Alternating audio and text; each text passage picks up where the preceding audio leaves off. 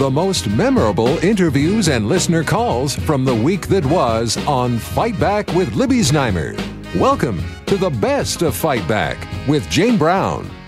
Good afternoon and welcome to the Sunday edition of the Best of Fight Back. More of what you want to hear from the week that was. So is Ontario open for business, as Premier Doug Ford keeps saying, or is the government showing the private sector that it will just rip up any contract it doesn't like? On Monday, the governing Tories at Queen's Park tabled legislation to terminate the provincial government's contract with the beer store. Finance Minister Vic Fedeli insists the legislation will prevent taxpayers from having to pay penalties to break the contract, but representatives of the beer store say they will fight the move in court. And what about the 7,000 employees who work at beer store outlets across the country? What will happen to their jobs? Libby Znaimer was joined by John Nock, president of the Union for the Beer Store, to discuss. We were shocked of the move yesterday by the PC government to cancel the Master Framework Agreement governing beer retailing in the province. It's basically an assault on good-paying jobs and agreements negotiated in good faith. Ford has promised no one would lose their jobs as a result of his policies. He's now canceling contracts, creating chaos, and kicking good-paying jobs to the curb. We'll fight this to the best of our abilities. What are you planning? I mean, you did have a bit of a campaign in the lead-up to this, and it didn't seem to have any impact on the government. Ford has made many promises no one will lose their jobs, and we were relying on those promises. And now he's made the change, and we're going to have to find out what's happening from here and do what we have to do to fight this legally. What are your grounds? I mean, is it the contract with your workers, or what would your legal grounds be? Yes, for us, it's the contract with our workers, severance pay, pension obligations, benefits, those type of things. Our contract is with the employer, obviously, and the employer will fight the government as well. The employer is on the hook. The government isn't on the hook. No, but I think that is part of the Master Framework Agreement, that any costs associated with changing that agreement will be on the backs of the government. Has there been any kind of blue skying about how many jobs would be lost? I mean, presumably the beer store would still have some business even if this contract is canceled. At this point, we have no idea. We know that there are 7,000 jobs on the line. As far as how deep it goes, that will depend on the government's next move. Okay. And can you just tell us what you have planned in the coming days or weeks to try to keep this on the front burner to protect your employees? Well, we're active on social media. We are going to start doing leaflets and campaigns in front of beer stores. We want the public and the taxpayers to be aware of the potential fallout of this, the safety of the communities. As you know, we're province-wide, and we have many, many, many employees in every community of this province. That was John Nock, president of the Union for the Beer Store. You're listening to the Best of Fight Back. I'm Jane Brown. The decision to end the contract with the beer store 6 years early was just one of several announcements made this past week by the Ford PCs. The Premier also canceled retroactive funding cuts to municipalities, and two of his cabinet ministers announced an update for the future of Ontario Place, which won't include a casino or condos. There is certainly a lot going on these days coming out of Queen's Park. Joining Libby to discuss all of the developments, former Liberal Cabinet Minister George Smitherman and Conservative strategist John Mykytyshyn. I think for anybody who's a professional as an observer or some associated field of government relations, polling, research, lobbying, mystifying, because we don't know whether the government is brilliantly negotiating by pushing things out hard, having the world get all upset, and then pulling back and looking reasonable, or are they operating from chaos that they don't really know what they're doing, and they end up where they end up because they can only have so many people screaming at them before they listen. I think the Premier and the government may get what they wanted in the long run, in that there's not anybody in Ontario who knows next budget for all the municipalities. They don't have any money guaranteed, but Doug Ford was elected last June, and all the municipalities, all those politicians didn't get elected until October, and their budgets came after. So it was presumptuous of all of them to think they had any money. So I think the government missed an opportunity to say, we never promised you anything. You're relying on an old government who spent recklessly, so where are you getting that from? The beer store, this is where, bad news story comes out, so a news story comes out to change the channel. That would be the analysis of people who think the government is governing brilliantly, and maybe it is, or maybe they've just got so many files happening at the same time that it's happenstance, right? Like, this is the most activist government, I think, in provincial history, and it's also the most. It's not like any other. It is absolutely unique in its speed at which it's trying to do things. Absolutely, they are willing to take on any institution, any organization. Nothing is sacred. So it's not at all surprising that when it comes to the beer contract, they looked at that and said, well, this is ridiculous, and we're not bound by it, and we're going to change it. George Smitherman, you were in a former Liberal government, not the one that signed the original contract. Why would a government sign a contract that says it would be, quote, binding and enforceable against the province despite its status as the Crown, even where the alleged breach results from a change in legislation or public policy? Why would a Liberal government have signed that? Well, I think they would have signed that at the encouragement of their negotiating partner on the other side. I have just a little bit of legal experience and exposure to those points, and I'm not sure even if you have that in a contract that it can be binding. The jurisprudence around the supremacy of a parliament's ability to act in its area of jurisdiction is quite strong. I think even where private enterprise is caught up in all of that. And there have been a variety of issues associated with cancellation of contracts in renewable energy and stuff that have somewhat already looked at those issues. I think that the government, in this case on the beer store, thinks that it's in a powerful place, that it has a lot of lawyers, and at the end of the day, this is entirely aligned with something that they seem to want to project as a theme, which is access to booze is good. I have to take issue with what John said about the idea that municipalities casting their budgets after this government had been elected were irresponsible to assume any money. I mean, that's really ridiculous, especially as this government campaigned, as an example, on the gas tax. When they campaigned in the election, they said, we're going to maintain those commitments. So I thought that was a bit of a stretch on John's part. And I'll say one more thing. You can open up 100 files, but they take 2 to 3 years to take across the line. What these folks are doing right now is bringing everything onto the front burner. They're setting fire to every file at the same time without taking stock of how much energy, internal energy inside the government it takes to legislate and bring these things across the line. I think that they're getting themselves in a heap of trouble with all of this so-called activism, and and I think that the activism is going to look day by day more and more like chaos. Former Liberal Cabinet Minister George Smitherman and Conservative strategist John Mykytyshyn. I'm Jane Brown, and this is Zoomer Radio's Best of Fight Back. It's an ongoing issue for anyone with a loved one in long-term care. Is your mother, father, husband, or wife getting enough care? What can happen if they're not? It's been recommended that every resident gets 4 hours of care a day. But those who work in long-term care say that is simply not realistic. Libby spoke with Kelly Stephenson, who's a personal support worker, and Sharlene Stewart, CEO of the union Service Employees International. We are in a crisis in long-term care. That's how serious the issue is in this time in 2019. We've been sounding alarm bells for decades over this, and we are now in the position where we're saying there is a crisis in long-term care. We need probably hundreds, if not thousands, of more staff added to the nursing home caregivers. At least hundreds to thousands. The hours of care is an issue, like you mentioned, that we are pushing for a minimum of 4 hours of personal hands-on care per day per client. Right now, we're falling short of that. The average is below 2 hours a day. So there's many issues of concern here that we're bringing forward.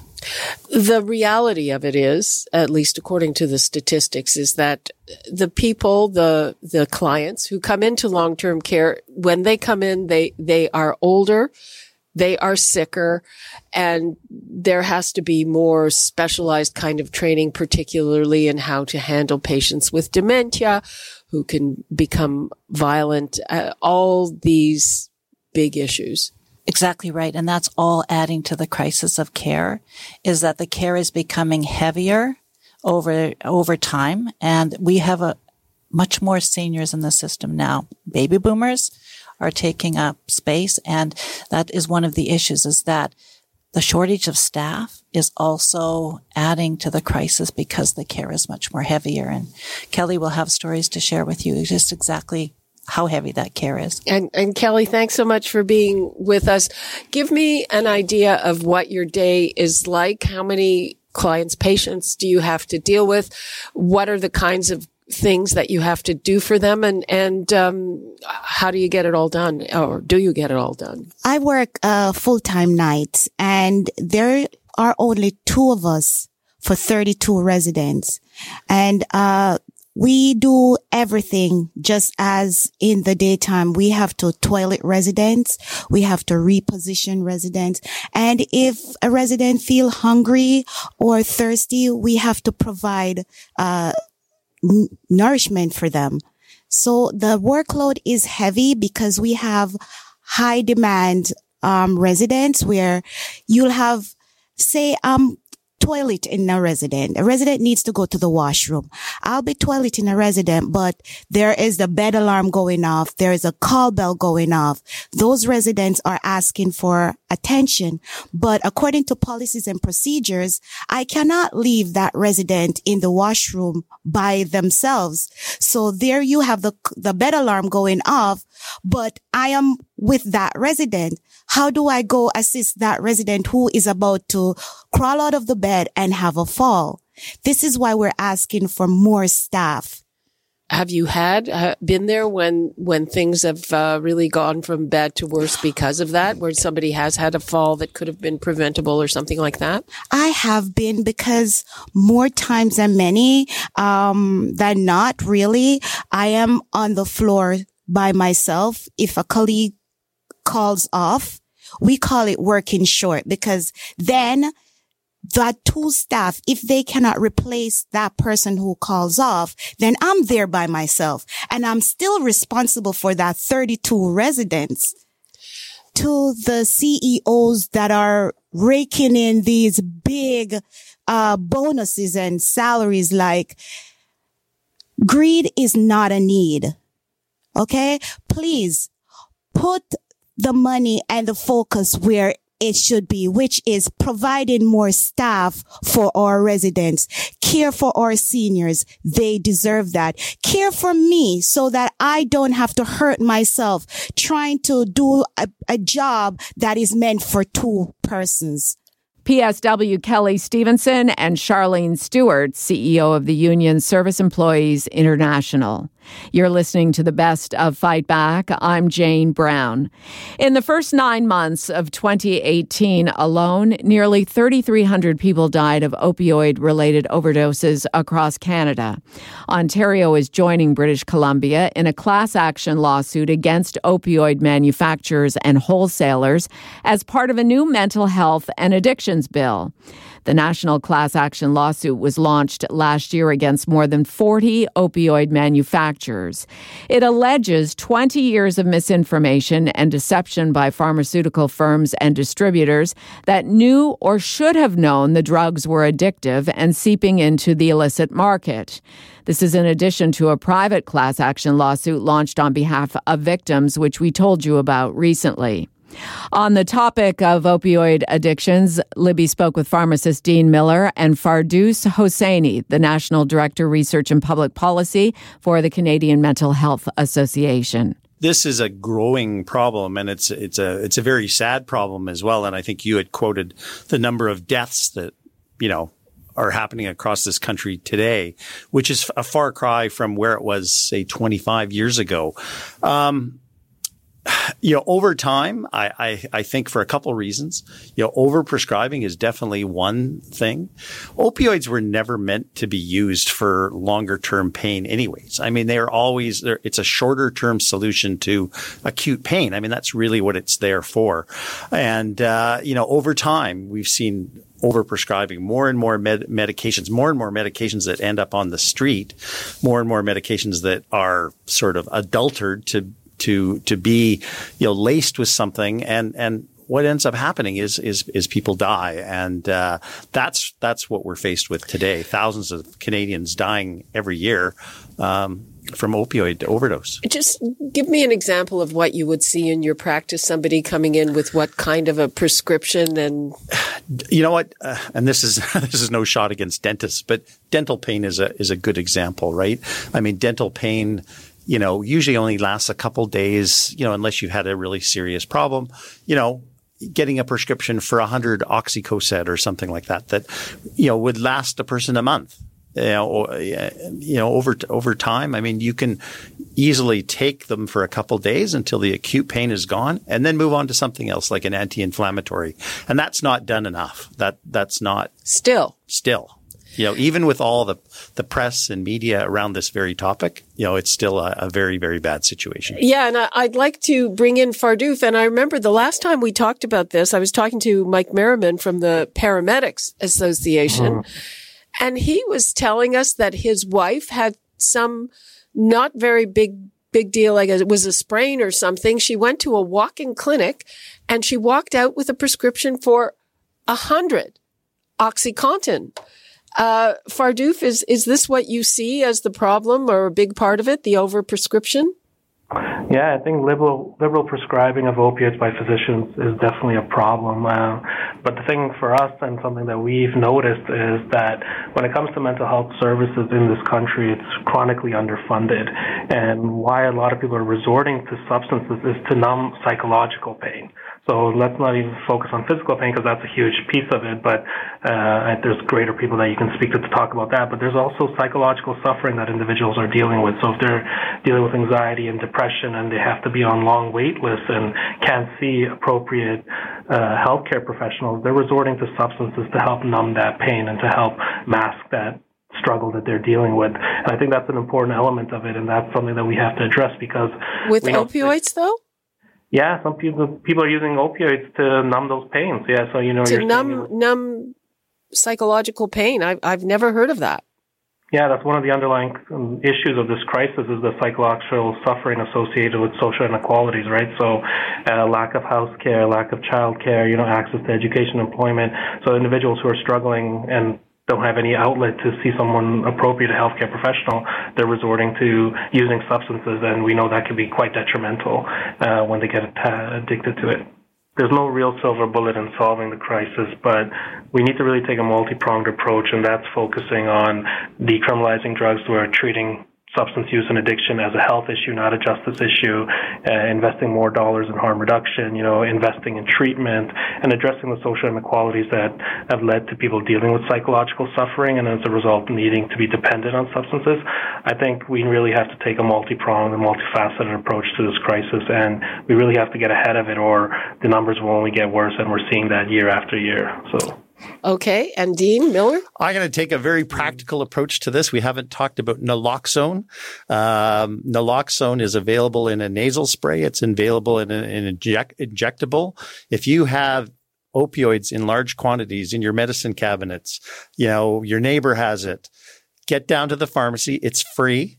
Ask your pharmacist to give you one and keep it because it may not be you, but it could be your neighbor, it could be a child, it could be a teenager, it could be anybody in your life that at some point you may be faced with, and the pharmacists tell you how to use it.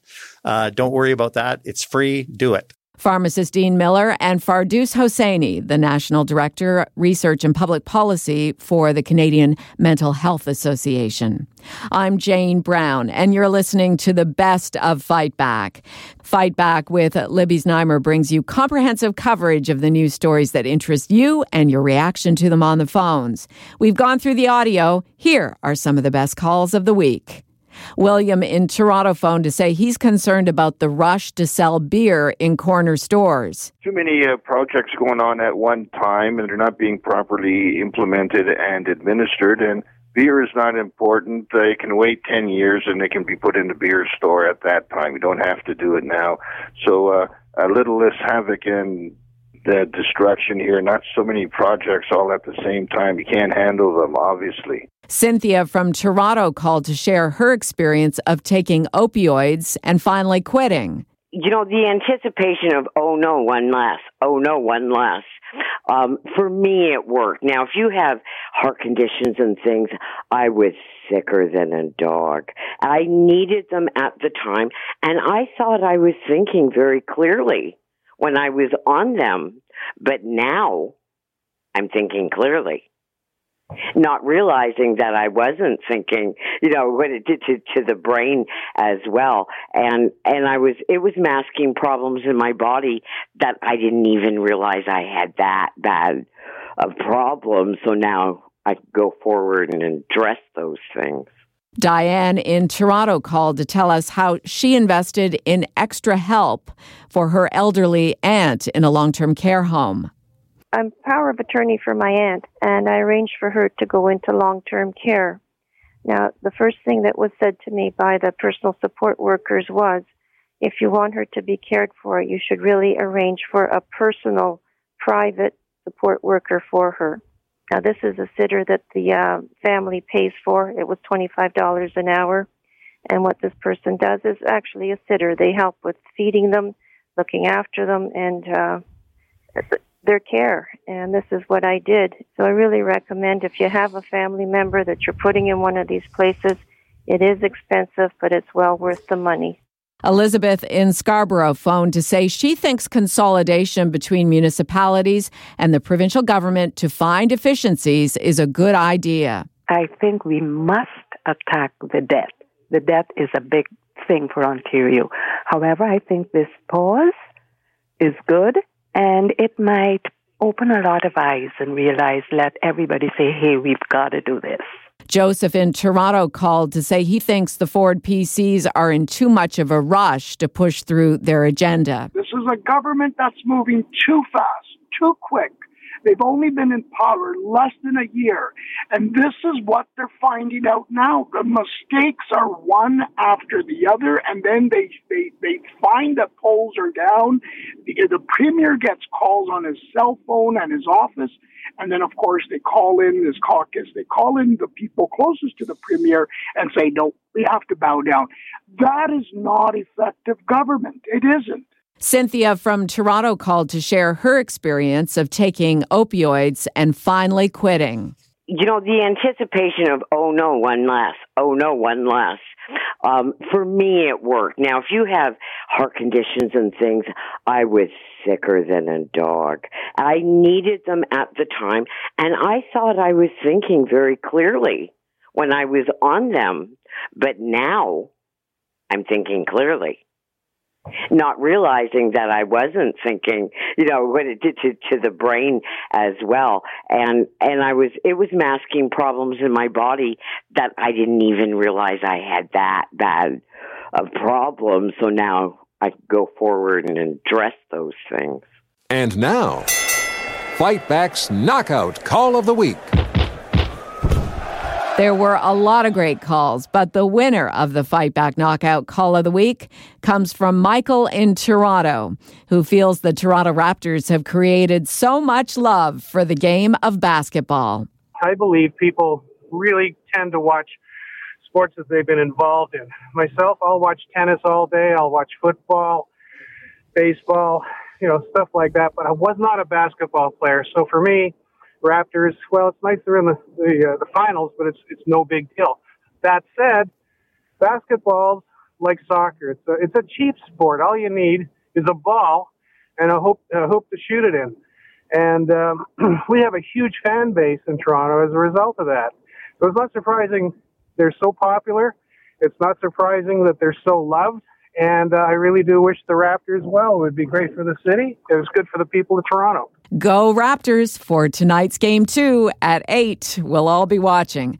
That does it for this week's Best of Fight Back on Zoomer Radio. If you'd like to qualify for the Fight Back Knockout Call of the Week, phone us noon to 1 weekdays at 416-360-0740 on Zoomer Radio, AM 740 and 96.7 FM in downtown Toronto. Or if you have a comment, email us at fightback@zoomer.ca and follow us on Twitter at FightbackLibby. I'm Jane Brown. Join me again next weekend when we'll round up the best of Fight Back.